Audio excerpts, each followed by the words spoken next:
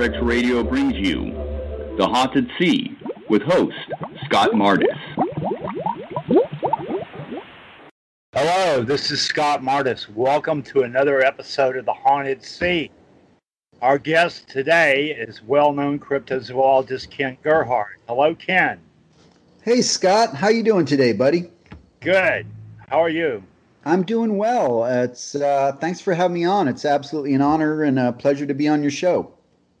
Well, yeah, our main theme is water monsters, and you just wrote a great book on the subject. Very comprehensive, worldwide in perspective. So that is what we're here to talk about today. Sounds good. I'm excited to dig in. And what makes your book stand out from a lot of the recent books is your resurrection of the relic archaeocete theory, which you don't hear a whole lot about today. It was very popular in the 80s. Roy Mackal promoted it. Mm-hmm. And I think it has roots going back through Ivan Sanderson, Bernard Heuvelmans, all the way back. You ever heard of an English naturalist named Richard Carrington? Yes, I have one of his books, Mermaids and Mastodons. He was also a proponent of that theory as well. Yeah, it's been around a long time, as you suggest. Just like the long-necked seal theory and the plesiosaur theory, all of those have been floated around since, probably at least the late 19th century, mid 20th century. Mm-hmm. Yeah. A lot of people don't know it, but there was a time that Odemans dabbled in that theory as well before he adopted the giant seal idea. And at the time, they weren't sure exactly where Basilosaurus fit into the scheme of things. And there was actually an idea at one point that seals and whales shared a common ancestor. Yes, that's true. And Odemans bought into the idea that Basilosaurus was a missing link between whales and pinnipeds. He later changed his mind and went with a pinniped theory, but there for a while, he was proposing an animal called, I believe he called it Zeuglodon plesiosauroides. A hypothetical Zeuglodon shaped like a plesiosaur. That was his sea serpent. Wow. Yeah. Well, anyway, I'll let you set this up about your book. Well, thanks. I've always wanted to write a book about aquatic cryptids, Scott. I felt this was a good year to tackle it. I had a lot of free time on my hands, stuck at home for months on end. And, going back, my interest in lake monsters goes back to 1982. When I was 15 years old, my family vacationed at Loch Ness. My mother knew I was already interested in cryptozoology at a young age, so she kind of set up a fishing trip for me and my dad at Loch Ness.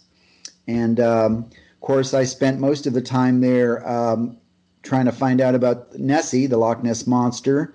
At the time, I had a little 8mm movie camera, and I kind of camped out around the lake, looking out, gazing out at the water. And I also spoke to a lot of the locals around that I ran into and tried to find out if anyone had seen the thing. So it's been kind of a lifelong passion of mine as far as lake monsters go. And of course, I've dabbled in a lot of areas of cryptozoology, but this is just a fulfillment of a vision that I've had. And similar to my last book, The Essential Guide to Bigfoot, it's really designed to be a primer or kind of an introduction to lake monsters like the Loch Ness Monster and others. So it's designed to give the reader the most accurate, objective information that I could gather, interviewing many experienced investigators like yourself, going to some of the older texts and books, as you mentioned, people like Odemans and Heuvelmans and Carrington and people back in the day that covered a lot of areas. So, I could have probably done an entire book on the Loch Ness Monster, but I felt like it was important to show the broad scope of the lake monster phenomenon. And Scott, moreover, I'm convinced that the Loch Ness Monster is the same species or related to other lake monsters like Champ and Ogopogo, and also related to accounts of sea serpents in the ocean, because when you go through and read the accounts, hundreds or thousands of them, the similarities and descriptions are always very consistent. Very long, snake-like or slender animals that vertically undulate through the water up and down, which is a mammalian characteristic. Many people describe the skin, if they've seen the skin or the humps, as being very smooth, like a whale. You hear that a lot. Yep. The head is described as being kind of horse-like, which, I think is a matter of interpretation. But, as you know, whales descended, we now think, from artiodactyls, which are, hoofed animals. Yep. So I don't know. It just, and also the fluke tail. That's just people that have been lucky enough to see the tails of these animals have described it as looking like a whale's tail or a fluke. And then there's a few other subtle things like blowing behaviors, spouting behaviors that have been described, possible echolocation, and the majority of sightings in very cold water environments. So you're right. I was first actually really put onto the idea by reading Dr. Roy Mackel's book, Searching for Hidden Animals, back in 1980, where he talked about the zeuglodon as being the best candidate, or, Archaeocete as being the best candidate to explain Canadian lake monsters like Ogopogo. And, it just kind of resonated with me that, it just seemed like based on all of the evidence, it seemed like a very likely candidate. Well, the feature that makes people come back so much to the plesiosaur idea is the descriptions of the long neck. Yeah, that's true. And that is one of the problematical parts of the Archaeocete theory, is that most of whale evolution has gone against the evolution of long necks. But I will say, we do know that living belugas and river dolphins have somewhat of a neck. And Basilosaurus itself had somewhat of a neck. Mm-hmm. So, it's entirely possible that, according to conventional paleontology, that branch of the whale family has supposedly been gone for 25 million years. Right. But if it managed to survive, it may have went into its own direction away from what we see in the mysticetes and odontocetes. So we just don't know. It's certainly possible. Yeah, you're right. That is the long neck sightings are a strong argument against, because, as you mentioned, the neck vertebrae are fused rather, have become more fused in more recent whale species. But you bring up a strong point there. There's actually 3 points I want to make with regard to the long neck argument. One is that, according to Roland Watson, Loch Ness monster investigator, who's done a pretty thorough analysis of many Nessie sightings, only about 15% of Nessie sightings describe a long neck. So whereas people have this image in their head of the long neck and the small head poking out of the water, 85% of Nessie witnesses simply describe large humps undulating through the water and rarely describe a neck or a head. So there's a little bit of a misperception there. But to your point about evolution, and yes, you're right, there's been 25 million years for things to change. So in my book, I describe a descendant of a basilosaur or an archaeocete, not necessarily a cookie cutter. That's not how evolution works. It's not the same animal. It's just in that same lineage. Yeah, well, Roy Mackel actually made a hypothetical long-necked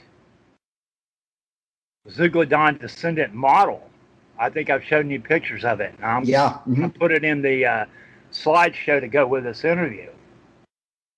So he was working along those lines as well. And he also suggested that maybe the species that we're talking about here actually predated basilosaurs. May have been an earlier form of primitive whale. For a long time, Basilosaurus and Dorodon and Zygorrhiza were the only archaeocetes we knew about up until the 1980s. And then 1980s, 1990s, you had this explosion of discoveries of the more primitive forms like Pachycetus and Protocetus, Rhodocetus, and all these intermittent missing links. And now you've got basically a complete series going from the land ancestor which had legs with feet, all the way through Basilosaurus and into the modern whales. Right. Yeah, so... Yeah, no, that's true. And that existed only 30, 40 years ago has changed drastically. So now there's a whole mosaic of early whales with different features, you know. And there's still probably a pretty big gap, right, Scott? Some of them look almost like seals, you know, they're amphibious. Absolutely. Yeah. But to your point there, I mean, there's still some pretty big gaps in our fossil record for any species or lineage of animals. So, I mean, there's, like you said, new things are being discovered all the time, and long-held theories are sometimes rewritten as new fossils are found. But there's one last thing I want to add to that, which is there's an interesting parallel with regard to what we're talking about with an extension of the cervical column on these, archaeocetes to where they get the longer neck, and giraffes or giraffids. So the modern giraffes that we all know and love at the zoo with this super long neck and the crazy morphology, those evolved over a period of about 25 million years from the Miocene, when you had short-necked giraffes like Cybotherium, which look very similar to modern okapis. Okapis, I was just going to mention. Yeah. So the adaptation over millions of years, the cervical column lengthened as giraffes tried to reach higher and higher into the trees to eat higher the leaves off higher branches. Now, I can't really postulate an example of why there would be a benefit or an adaptation where an archaeocete would develop a longer neck. What advantage that would provide. There's a perfect example of a marine animal that evolved a super long neck like that, and also Tanystropheus. Well, that's true. I mean, that's an analogy. I mean, it's an example that you can point to and say, see, it happened with this animal. So, yeah. So, nature takes all kinds of interesting directions sometimes. But the bottom line is that according to Mackel's checklist, and Scott, he had proposed several different identities for the Loch Ness Monster and created categories based on their features. And the highest scoring, I believe, was a giant amphibian. It was like 88% score. Yep. And then he had giant eel. That was up there too, maybe in the high 70s, low 80s. And then it was some type of archaeocete. And, that was up there 78 to 84%, in terms of matching and correlating with all of the descriptions that he'd heard and collected around Loch Ness the years that he was there investigating. Yeah. Well, one thing I remember him saying somewhere was that it was the diving profiles on sonar that partially pushed him into the mammal direction and whales.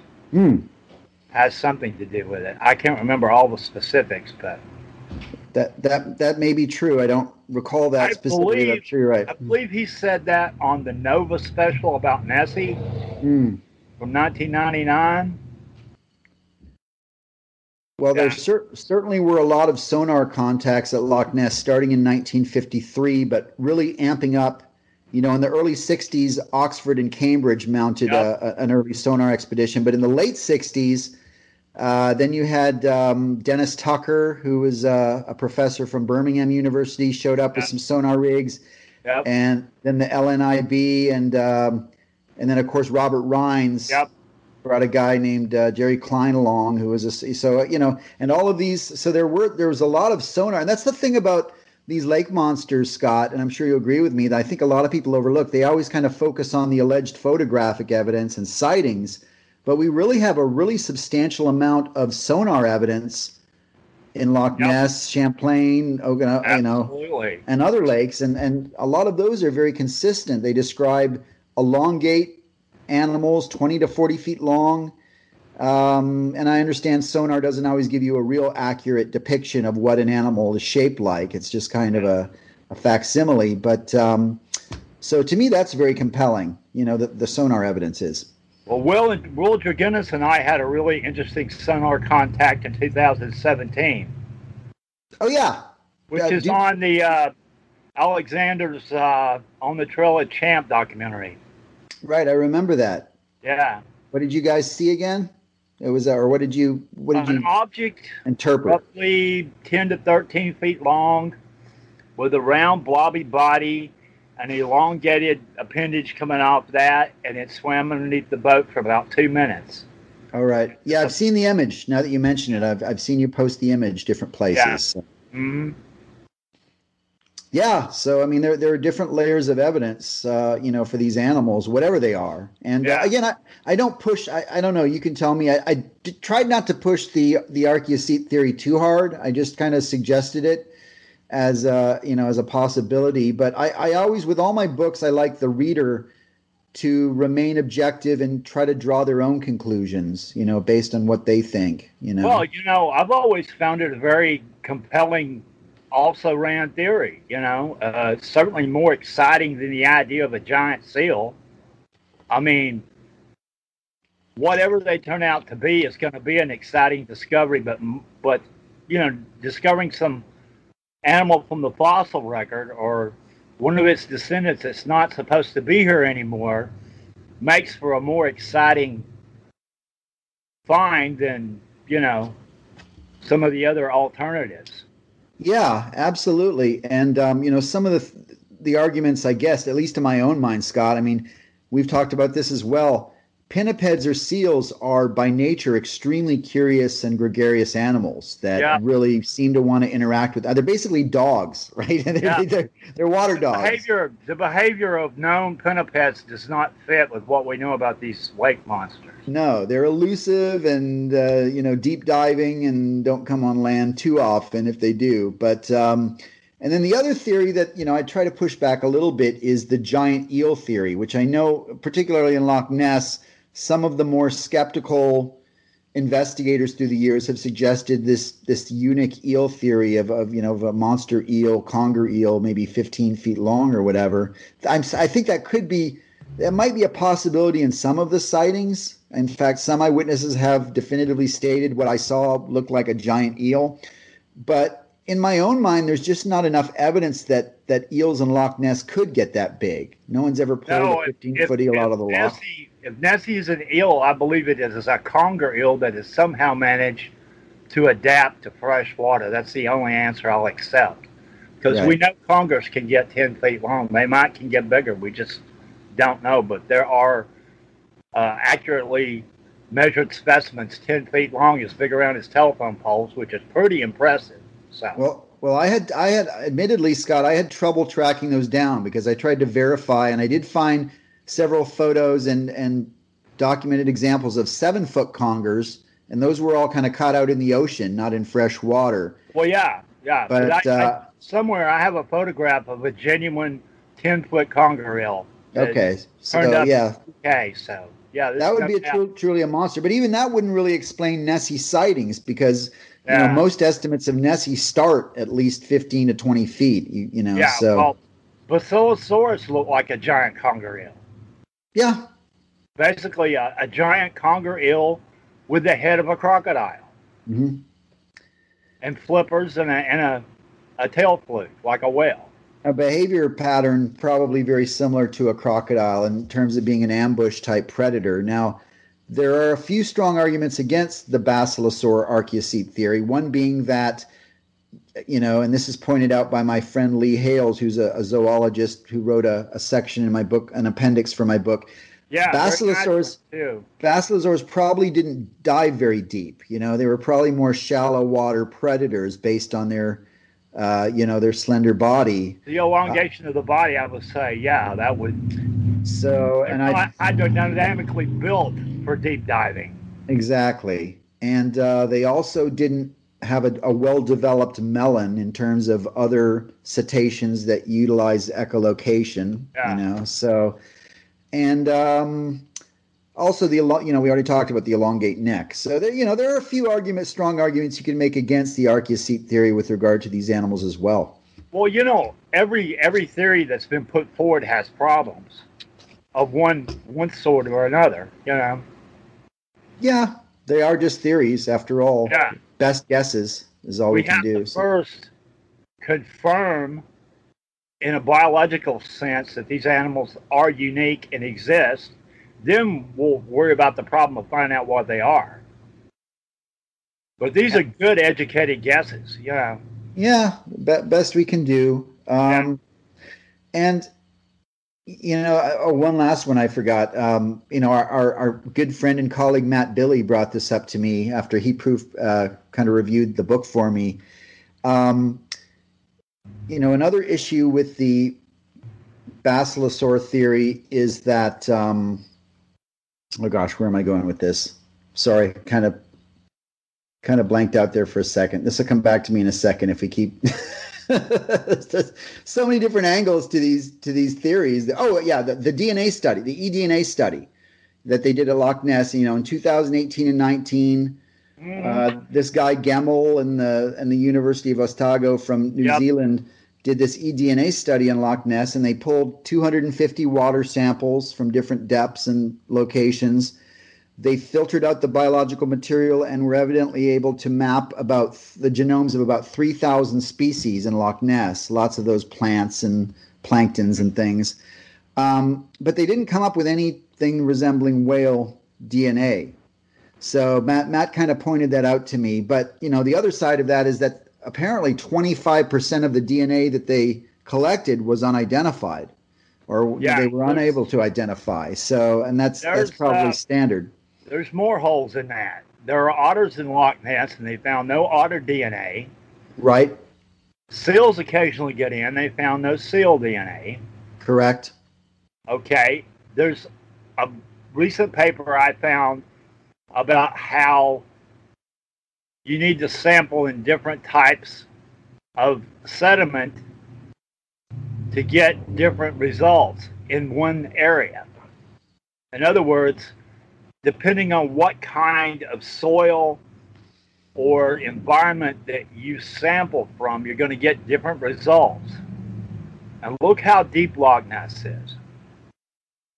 Yeah, 754 feet verified and possibly over 800 feet unverified. Well, now, one more thing that really gives me question about the DNA survey is that they did an environmental DNA survey of Lake Caspian looking for sturgeons. Mm-hmm. They were looking for 6 species of sturgeon that are supposed to live in the Caspian Sea. All right. Yeah. For conservation efforts. Okay. They found absolutely no sturgeon DNA whatsoever. But they did find the other species of fish that they were expecting to find. So that right there tells me that, this is good technology, but there are potential loopholes there. Yeah, it's going to have limitations, but it's a tool. But it's absolutely. It's the closest thing we have to a biological specimen from Loch Ness. I'm not knocking it, but I'm saying more work needs to be done, probably by Gemmell and his people at Loch Ness again. They need to refine their techniques and try it again. Yeah. It's probably frustrating for Nessie skeptics because, as you know, Scott, through the years, there have been many attempts to declare, just like with this DNA, okay, we've finally proven there's no Loch Ness monster, but there are always gaps in the arguments where they can't say that definitively. So, and then they turn around and say that we're holding on to straws, Well, there are straws to hold on to. Well put. Yeah. Yeah, so like even Operation Deep Scan, which happened in 1987, where they had this flotilla of 25 sonar boats, that kind of swept the loch in unison like a big sonar net. But when you go back and look at the and the first day, in fact, they did have 2 unidentified sonar hits. So even though their objective was initially and this was led by, of course, Adrian Shine, the well-bearded Nessie skeptic that everyone sees on these different TV shows. He the first day, I mean, they tracked 2 sonar contacts that were about 20 feet long that they couldn't identify, and they didn't see them again when they moved back over the spot later that day. The next day, they didn't see those contacts, but there were still a couple of mysterious contacts there. But the point being that their strategy wasn't really 100% effective because there were a lot of bays and inlets and spots around Loch Ness that they didn't get to. Yeah. So even though they came out and declared that, basically they had swept the loch clean for science and there was no Loch Ness Monster, no such thing, Yeah. even at that time, they couldn't fully, I think, make that argument. Well, part of the problem is,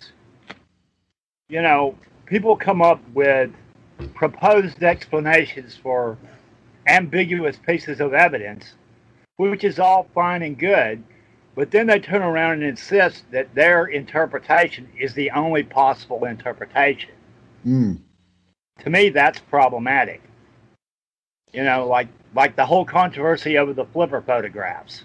Right. I believe that those are genuine. There might be some questions about some of the final versions, but I believe those are genuine pictures of something. Yeah, well, they coincided with some sonar that was also, again, there was a contact made. So I mean, it would be a very happy coincidence that at the same time they're getting these sonar readings. Yeah, we're talking about the Academy for Applied Science with the underwater camera rigs and the strobe lights, that they also got a photo of something that looks like a flip. So Carl Sagan himself said that he was impressed by that evidence at the time because it was using evidence, what he called simultaneous modalities. In other words, there was evidence coming from two different techniques, photographs and the sonar at the same time. Correct. Yeah. But that's still controversial too. Even the sonar part of it is. Yeah, everything with regard to the Loch Ness Monster. Now, some of the best photographic evidence, I think, in recent years with regard to Nessie, and most people think of the Loch Ness mystery as being very old, from the 70s and 80s or even going back to the 1930s, but sightings do continue on a clip of about 10 per year on average, and sonar contacts, some of which were just announced late last year. Oh, those are very, very impressive too. Yeah, those were impressive. But there was also I think the best footage might be the Gordon Holmes footage, which was shot back in 2007 by a Nessie investigator named Gordon Holmes with a little camcorder, and it clearly shows a long animate animal kind of just under the surface of the water swimming along. At least that's my interpretation of it. It's all kinds of spray flying all over the place. Yeah.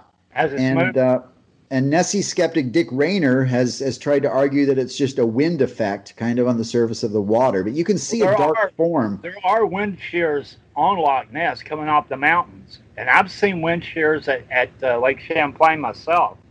Right. But they don't look quite that impressive. Yeah, absolutely. So anyways, there are tantalizing bits of photographic evidence, but the sonar contacts are important. And I think that you can't really disregard the eyewitness accounts because you have so many. I think at Loch Ness now they're up to at least 3,000, maybe twice that, if you consider people that don't always come forward and tell their story. Yeah. They're generally pretty consistent, Scott, as you know. I mean, it's a big hump or it's several big humps undulating above the water. Yeah. Almost always on flat water days during the summer where the surface of the lake is very calm and flat. And, there have been a lot of people around, people that have grown up around Loch Ness, that even people that doubted that there could be a Loch Ness Monster and were skeptical most of their lives until they saw a large hump come out of the water and kind of just splashed out and then go under again. So, but it's. Sorry, go ahead. Oh, I was going to say that one of the most impressive pieces of evidence to me pointing toward the possibility of an archaeoseat is the Naden Harbor carcass. Yes. I've never found the arguments that it was some kind of highly modified plesiosaur very compelling. But it's certainly got the morphology if you allow for the fact that parts of it may have deteriorated, right? Or the carcass itself might have dried up somehow, and it had more bulk. It looks very much like what you'd expect to see from an archaeoseat. Absolutely, I 100% agree, and I'm sure most of your listeners are educated, but The Naden Harbor carcass was pulled out of the stomach of a sperm whale back in 1937 at a place called Naden Harbor on Queen Charlotte Island off the coast of British Columbia. The Flensers that cut it out of the stomach didn't know what the heck it was. They'd never seen anything like it. So the guy in charge there, I think his name was Hubbard, he decided to have it put up on some boxes and a blanket or white sheet, and they took pictures of this thing, which is why we fortunately have photographs. And it looks like it has kind of a camel-like or horse-like head, a long serpentine body. The flipper placement in the front is about where you'd expect to see the flippers on a basilosaur, and the tail appears to be flute. Yeah. So you're right. It does kind of check all those boxes in my mind as well. Yeah. Now, sadly, the carcass wasn't saved. I'm sure everyone listening knows that, but we don't have it to study. So we'll find a piece of it somewhere, you know? I hope. Hopefully. Now, kind of segueing into that in Canadian lake monsters is, the mysterious bone that was found, a vertebrae that was found in near Lake Winnipegosis on the North Shore. You know the story. A guy named Oscar Fredrickson back in the 1930s found this big bone, and clearly a vertebrae bone from a cetacean, a whale. Now, the story is that the bone was actually burned up when his cabin or his home caught on fire, but he had carved a wooden facsimile of it about 6 inches by 3 inches, and this was later studied by a zoologist named James McLeod, who was at a university up there in Canada, and this kind of got him excited, in addition to sightings around Lake Manitoba, Winnipegosis, and some of those other Canadian lakes, that maybe there was and at least to his mind, Scott, didn't McLeod say that the bone looked almost identical to some type of primitive whale or cetacean? Well, I happen to notice, I don't remember his quotes, but I happen to notice myself that it was shaped like a Basilosaurus lumbar vertebrae, which would be on the back. Right. Where they would probably be getting most of their tail propulsion from, these elongated vertebrae in the back.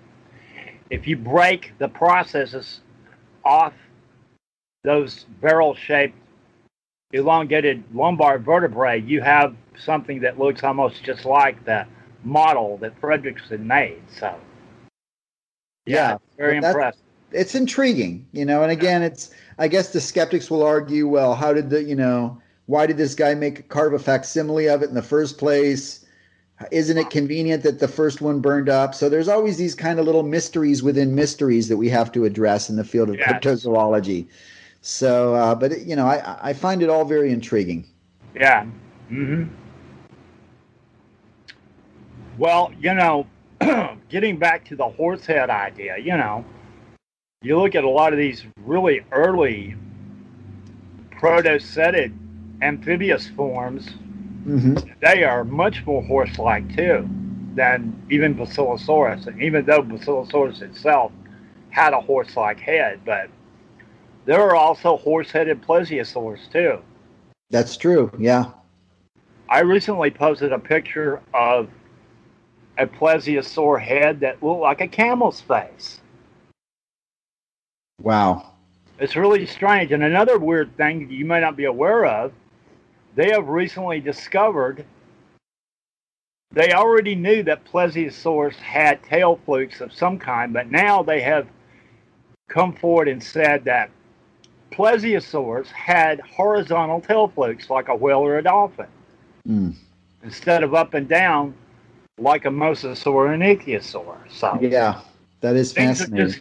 Things are just getting weirder and weirder, That's true. And now that we're talking about this, I also remembered one other argument for and against on the Archaeocete theory. One for is that many descriptions of lake monsters and Cadborosaurus described hair, either a mane on the head or vibrissae, whiskers, or something like that. Now, only mammals have hairs. Now, it doesn't mean like some reptiles and amphibians might have hair-like structures or filaments. Yeah. But true hair is only found on mammals. True.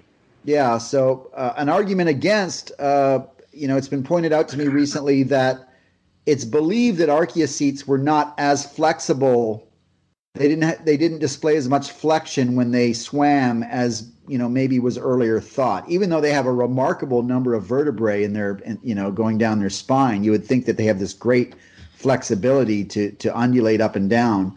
But that's been argued to me recently that maybe that was not the case and they weren't able to. So again, we're talking about a hypothetical species related to basilosaurs and archaeocetes, but not necessarily anything that we found in the fossil record. Yeah, well, it depends on what side of the line you are. If you're a skeptic, that would be called special pleading. If you're arguing from an evolutionary perspective, it's called speculative evolution. Right. So it all depends on your point of view, how you look at that sort of thing. Yeah, absolutely. Paleontologists do it all the time within their field of interest. But you bring cryptozoology and start talking about these animals still being alive and the prehistoric survivor paradigm. Yes. It becomes special pleading. Yeah, which, going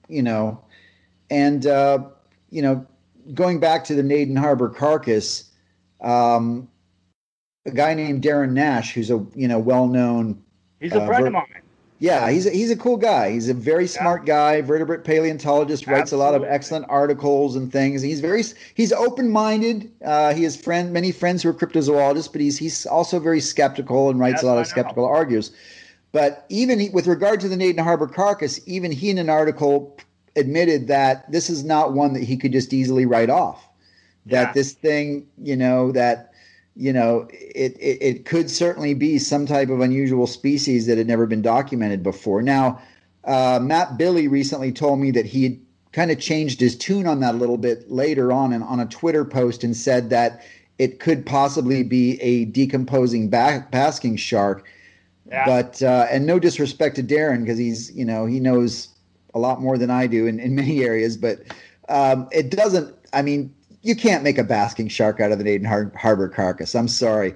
We've both seen enough of these decomposing. Patient gets that idea. I mean, the head looks like it's got well-formed ears and a mouth and eyes. You wouldn't see that on a basking shark neurocranium, not like that. No, it just to me it doesn't jibe. But anyways, that it's worth pointing out that every once in a while, even a skeptic like Darren, will be objective enough to look at evidence and say, "Hey, I just can't explain that." So, I highly respect Darren, and I'm friendly with him, but there are some things that me and him vehemently disagree on. But that's just the way it is. So yeah, absolutely. Yeah, and he has probably been the strongest proponent against the prehistoric survival theory that I know many of us cryptozoologists tend to embrace. Yeah. So well, I mean, you've got these reports. They sound like animals we know from the fossil record. They say, well, there's no fossil record past this point, so we have to reject that hypothesis. Okay, then you're forced to make up a completely new type of animal with no fossil record. And obviously, it has a fossil record somewhere. Why not just say, well, okay, it's the survival of this animal we already know about, rather than just making up a new animal? Yeah, that's definitely a pet peeve of mine too, Scott. That's the logic I look at it. If I can use another reference in the field of cryptozoology, because I also investigate a lot of accounts of winged cryptids, and two theories that have been put out there is the giant man-sized owl theory, man-sized or bigger owl theory with regard to things like the Mothman, and also the giant man-sized bat theory. And there's nothing in the fossil record that would ever indicate that such a species could have existed or did exist. So that kind of bugs me too. And pterosaurs that get that size. Yeah. That we know about. So. Yeah. So anyways, but they're all just best guesses. Yeah. And I like to start out every lecture I do, Scott, by explaining to people I don't call myself an expert. I don't consider myself an expert. I'm a speculator.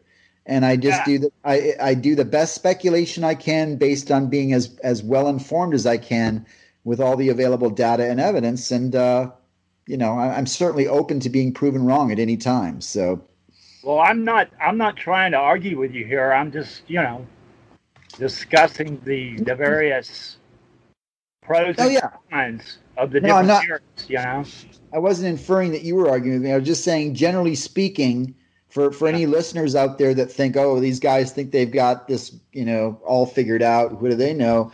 I'm just saying we're speculating. We're having educated discussions based on our years of research into these areas, but it doesn't mean that we're not open to changing course and moving on to a different theater. People ask me what I am. I tell them I'm a cryptozoological investigator, because you can't go to a university and get a degree in cryptozoology. It's an informal subdiscipline of zoology.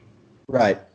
So people can do cryptozoology, but you can't go and get a degree as a cryptozoologist. But it is an informal term for what people call what me and you would do, so. Absolutely. And to anyone out there that's getting interested or getting into the field, what I always try to emphasize, and I'm sure you're the same, Scott, is the word zoology within that context, Well, there's too much of a tendency for people to go into these kind of far out interdimensional theories and different things that don't have anything to do with zoology. That's what cryptozoology is based on. So I mean, there are other fields to deal with that sort of evidence: parapsychology and ufology. Right. I'm not knocking them, but they aren't classical cryptozoology. Sure. I 100% agree. And I think that the argument from their perspective is always, well, why can't we find these things? And the rebuttal is that there are some species that are just incredibly elusive, probably very rare. And, there are things that we're still discovering. So Richard Greenwell put it really well one time. He said, if these animals really exist, there are very good ecological reasons why we haven't found them yet. Yeah, absolutely. Adaptation. That's the key to everything in nature. Is some animals have adaptations that seem remarkable to us until we do the studies and the science and figure out why these things occur. So well, I don't know if you saw this. I can send it to you if you haven't. They did a recent genetic study on the 2 living coelacanth species. Yeah. And they found evidence that predicts that a 3rd unknown species will be found. Oh, that is cool. Genetics. Yeah. I'll send you the paper on that. This is brand new. So would you think that new species would be in the Gulf of Mexico? Because there have been rumors for years that would be a possibility. I know about the little figurine that was found, I think, in Mexico. Right. Yeah. A lot of people have pointed to that. I don't know. Possibly. I mean, I don't see any reason why coelacanths could not exist in the same type of deep water environments as are found in the Comoros and off Indonesia, anywhere else in the world. But the general idea is that the 2 living species have been split for something like 15 million years, and I think the reason for the split was the fact that the Indian subcontinent was moving to join with Asia. And as that subcontinent was moving, it split the 2 populations in 2, and they evolved into separate species. Oh, wow. Okay. That does make sense. Yeah. Yeah. This is an idea that's been floating around for a while, but this recent genetic study is predicting that somewhere, I can't remember exactly where, I don't think maybe even they know, but that somewhere around that region there is probably a 3rd species that has yet to be discovered. So, fascinating. Yeah. And nobody can change the fact that up until 1938, the coelacanth was supposed to have been extinct for at least 66 million years, possibly 80 or 90. Yep. And the only 2 fossils that have popped up post-Cretaceous since that time is one bone from the Paleocene of Sweden and a supposed whole fish from the Miocene of Lebanon. And that's it. Yeah, that's a pretty big gap. Post-Cretaceous fossil record for the coelacanth. You're right. That certainly bodes well for other unknown prehistoric survivors. Lazarus taxon, if you will. Yeah, well, you know all this business about reworked fossils, right? Refamiliarize my. All right, it's a phenomenon in geology and paleontology. They find a dinosaur bone, say up in the Miocene in the middle Cenozoic. And they say, well, it got knocked out of its original fossil deposits. Oh, yeah. It's been reworked. Okay, there's a lot of that stuff with dinosaurs and marine reptiles. I've got a whole list of fragmentary plesiosaur material going all the way up to the Ice Age from the end of the Cretaceous. So, you know, I don't know. It's possible that some of these, quote, reworked fossils may not be reworked. Right. Yeah, I see where you're going there. Yeah. It's all just guessing, based on where they're found. So it's a best guess, and we certainly don't know for sure. I'm just saying, people say, well, there's no plesiosaur bones past the Cretaceous. Yes, there are, but they're dismissed as reworked. Right. So there's your. Very cool. Yeah. According to conventional paleontology, the last of the Basilosaurus lineage was this whale in New Zealand called Cacanodon. Okay.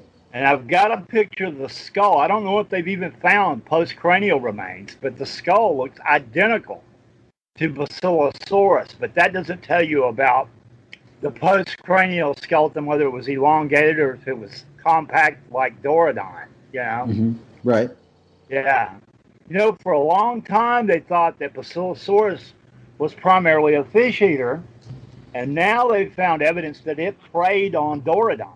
They found crushed skulls of Dorodon with Basilosaurus bite marks in it.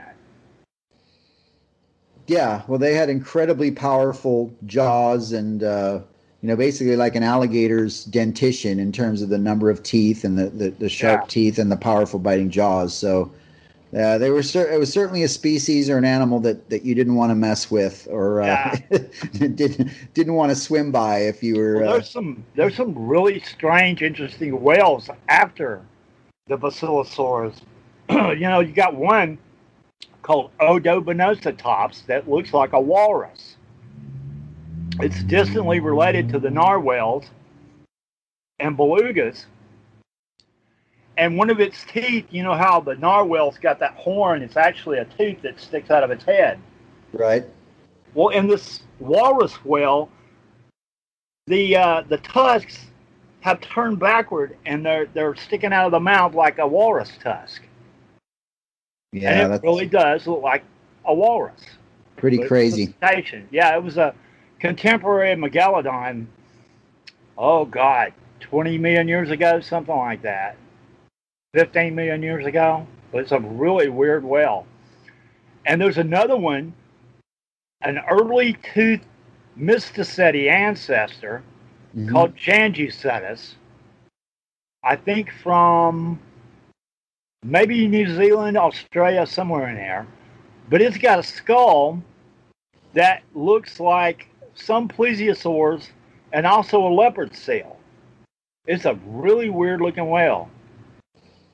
Wow. And now these are are these recent fossil discoveries, Scott? Like when did these newer species turn up? I'm guessing 80s, 90s, somewhere in there.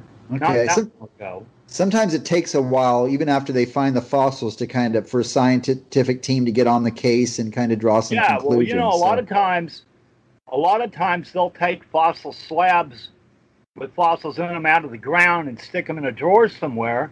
Yeah. And forget about them and not get around to looking at them until 20, 30 years after they were originally pulled out of the ground and discover this stuff, That's true. It took them 24 years to write a paper about a plesiosaur found in Kansas in 1987 with a baby embryo inside of it. The final paper didn't come out until 2011. Crazy. Yeah, so you never know what's going to pop up, you know? Fascinating stuff. Yeah. So, tell us about the art. Sam Sheeran did the art in the book. Well, Sam did the cover art. Very talented artist. Thanks for bringing it up, Mr. Sam Sheeran.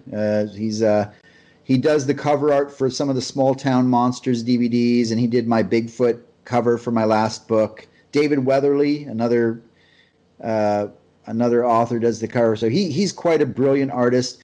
And then for some of the interior illustrations, many of them were done by my friend Bill Rebsamen, who's a really talented artist. I know him too. Yeah, he lives up in Fort Smith, Arkansas, and he's done work for Dr. Carl Schuker and others. And he was gracious enough to let me use some of his illustrations as well. Now, admittedly, a lot of the photos and images that are used in the book are kind of classic sketches of iconic sea serpent sightings, like the HMS Daedalus Valhalla, and Aegean serpent, and then you have many of the older Nessie photos. Of course, the surgeon's, the Hope surgeon's photo, and then so most of those were public domain.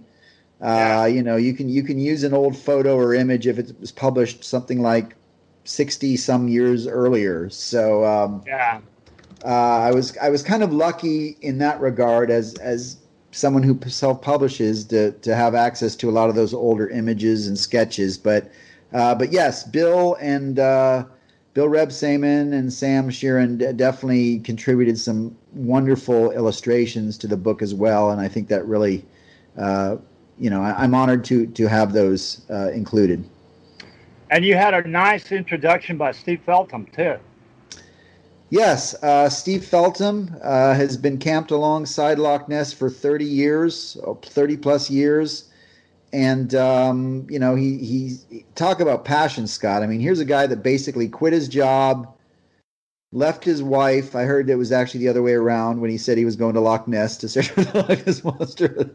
That's a whole other story. I don't want to go there. But, basically moved in next to Loch Ness. He lives in a little research van there, and he's got a telescope and cameras, and he basically spends every day on a vigil. He's actually in the Guinness Book of World Records for the longest vigil of any Loch Ness monster investigator. Now, I hadn't ever really met Steve, but I was inspired by his story and his passion and determination. And so I reached out to him and I asked him if he'd ever written anything, if he'd ever been published. And he said that no, he'd never written a book, but he'd published one newspaper article. So that's when it occurred to me. I thought, well, man, would you honor me by writing a foreword to the book? Because, I'm sure you have things, I'm sure you have something to say and people would like to hear that. So yeah, that was a nice coup. He wrote a really nice foreword. He was very complimentary of my book, but he also did me a favor. He proofread the chapters on Nessie and Loch Ness Monster and kind of helped me out with some corrections. There were a few, things that needed to be kind of worked out, just small details.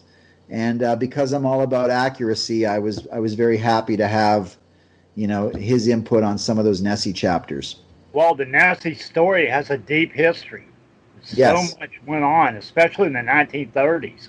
Yes, that's when it all kind of started, and so you're right, and it's been one of the most enduring, iconic mysteries for decades.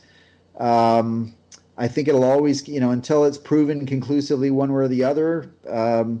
I think it'll continue to be one of those mysteries that really captures people's imagination. And if anyone's ever been to Loch Ness, you would understand just the atmosphere. You've got this deep, mysterious, dark lake that's surrounded by mist-shrouded hills and old it's like ruins of castles or something. It's amazing. It's literally a wall of water. It's not that long and it's not that wide, but it's incredibly deep. Yes. Yeah. 263 billion cubic feet of water. You could stick the Eiffel Tower in it. It's mind-blowing how much water. And it's very dark. And I think that's added to the mystery is you've got all this peat and sediment that runs down the hills into the water, and the visibility is incredibly poor. You know, they've put submarines down there. They've tried underwater cameras, and it's really a challenge. So I think that is those are some of the factors that have helped the Loch Ness mystery to endure so long. Yeah, I was really impressed with Lee Hill's summary of the Basilosaurus thing at the end. It was very nice, too.